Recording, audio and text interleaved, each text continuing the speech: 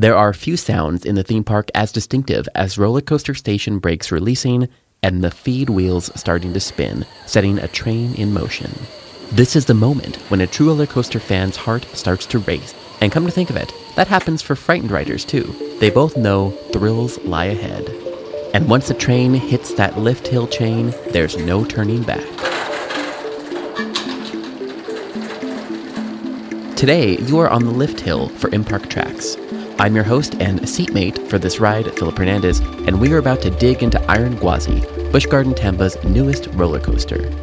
We sent M-Park publisher Martin Palicki to check out the ride, which opens, or opened, depending on when you're listening to this, on March 11th, 2022, a full 2 years after its planned debut. I'm happy to report that Martin survived Iron Gwazi, calling it an absolutely amazing ride. By the way, if you'd like to see and hear a craftily edited video of his ride featuring both Martin, the coaster fan, and his buddy Andy, the coaster scaredy cat, visit M-Park's YouTube channel. Iron Gwazi is a hybrid coaster, a wooden structure and a steel beam track. It's replacing the dual-tracked Gwazi, two wooden coasters that operated at the park for over 15 years. If you get the chance to ride, look up to the right as you enter the covered track area at the end of the ride. You'll see a nod to the ride's past with the emblems from the original two Gwazi tracks, the lion and the tiger, mounted on the wall. After his ride, Martin had a chance to talk with Andrew Schaefer, the Director of Design and Engineering for Busch Gardens in Tampa, Florida. The two discussed the attraction while standing in its shadow. Although the ride is exceptionally smooth and quiet, you'll still hear it in the background throughout the interview. Think of it as a little extra production value. Here's Martin and Andrew. So, the first question, we'll go back in time a little bit. Why did you decide to close Gwazi? So Gwazi, it opened in 1999. It ran all the way through 2015 is when we closed it down.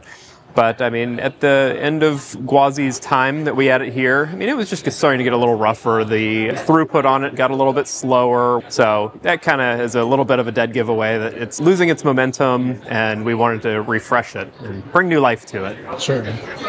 But you decided to keep they kept the name, yep. A modified name, right, Iron Gwazi, and you kept the station.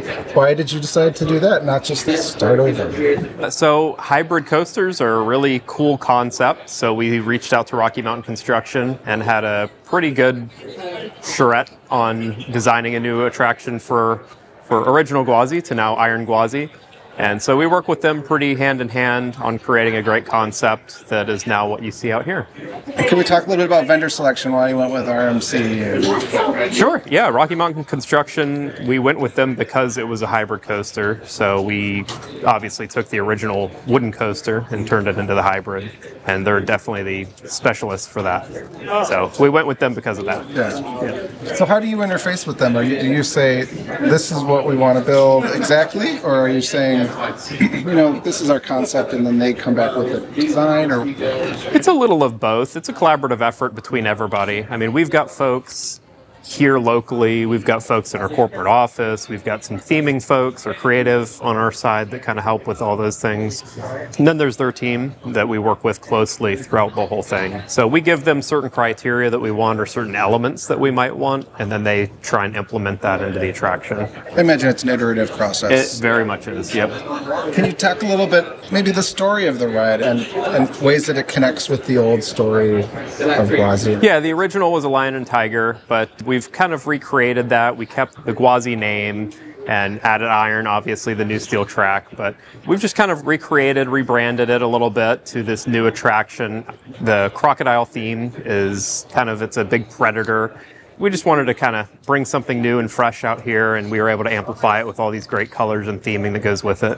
I don't think of purple as a crocodile color. It's not, but it adds a really nice touch to the Because, crocodile stuff is all greens and earthy colors. Add a little pop of something colorful to it. It's very distinctive and noticeable. Yeah. So, conceptually, are we the crocodile? Are we? Yes. Yes. Or we're not riding on the back of a crocodile? We're not necessarily riding on the back of a crocodile, but yeah, conceptually, you're kind of the crocodile, and you're going through as a crocodile, if you will. on its hunt for prey or something. Yes. Is there anything you can say about how Iron Gwazi fits into kind of a bigger picture for Busch Gardens Tampa? Yeah, I mean, we're a pretty big thrill park here, so it adds into that thrill portfolio that we've already got in our park. So it's just adding another notch in the belt for thrill attractions. The nice thing about this one, it's got the 48-inch height requirement, so it actually allows some younger folks to be able to ride this attraction as well. Can you talk a little bit about why you decided to go from a double track coaster to a single track coaster? We had a lot of design iterations. We talked about 2 tracks, combining them. So we had a lot of different iterations and plans that we could have went with. At the end of the day, we decided to take some of the layout from both tracks. So even though there were 2 out here, we still combined areas throughout the layout into one track. We didn't 100% take both tracks and put it together. We had talked about it, but what we ended up with is kind of a combination of both tracks, and then it came out to the 4,075 feet of track that we've got today. So I know it's not 2 coasters, not the same length of track, but is it kind of the same footprint as before? Is it? It is. Okay. Yep, it's the same footprint as before. Obviously, the actual size and scale is different. We're significantly taller, faster, everything today, but the footprint is the same. But if you actually overlaid the layouts, you can tell areas where the tracks combined, essentially. So the actual pathway, I guess, maybe is a better terminology for that, but the pathway connects through the 2 attractions that were there before. Essentially what happens with these hybrid coasters is you reutilize the foundations that are there. Obviously, you have to add some in areas that require different kind of foundation style. If there's kicker legs or any other kind of structure that you may need. But typically you would follow the existing layout and path that's there of the ride and then add on to that. Sure.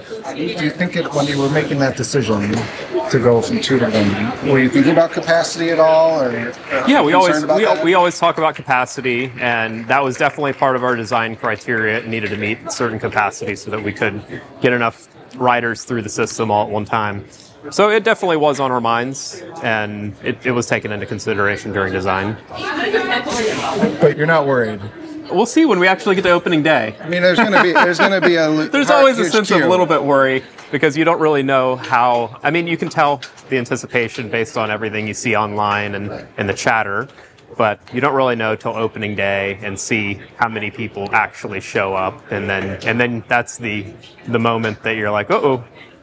But I think we've done a great job here. I think we've got the capacity. I'm sure the first few weeks are going to be extremely busy, no matter what. No matter what you do. But it's gonna be fun. Yeah. Well, why did you decide to open it now? I know we had the whole COVID debacle. Yep. And so why March of 2022?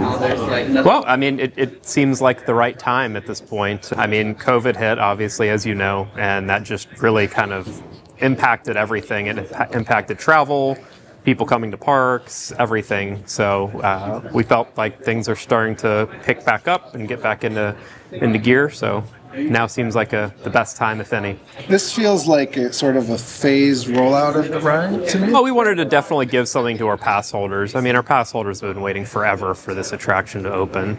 So we wanted to make sure that they were the first to ride this thing. So that's why we're kind of doing it in a phased approach and letting them get on first and the Passport to Thrills and then Platinum and working the way down the system. When was it actually ready to open? Well, we were. I can say we were very close before we shut down. Yeah. Had you been on it in 2020? I had. Yeah. So you've been sitting on this for 2 years? I have been sitting on this a while. Yeah. Well, so that's kind of an interesting opportunity, right? You've had 2 years since it's been done, really. Is there anything you would approach differently? No, I think we did. I think we did a pretty excellent job. I mean, I can't say there's anything that I would have done differently on this attraction. Yeah. What's your favorite part? My favorite part is definitely the 540 roll. Yeah. It's so incredible.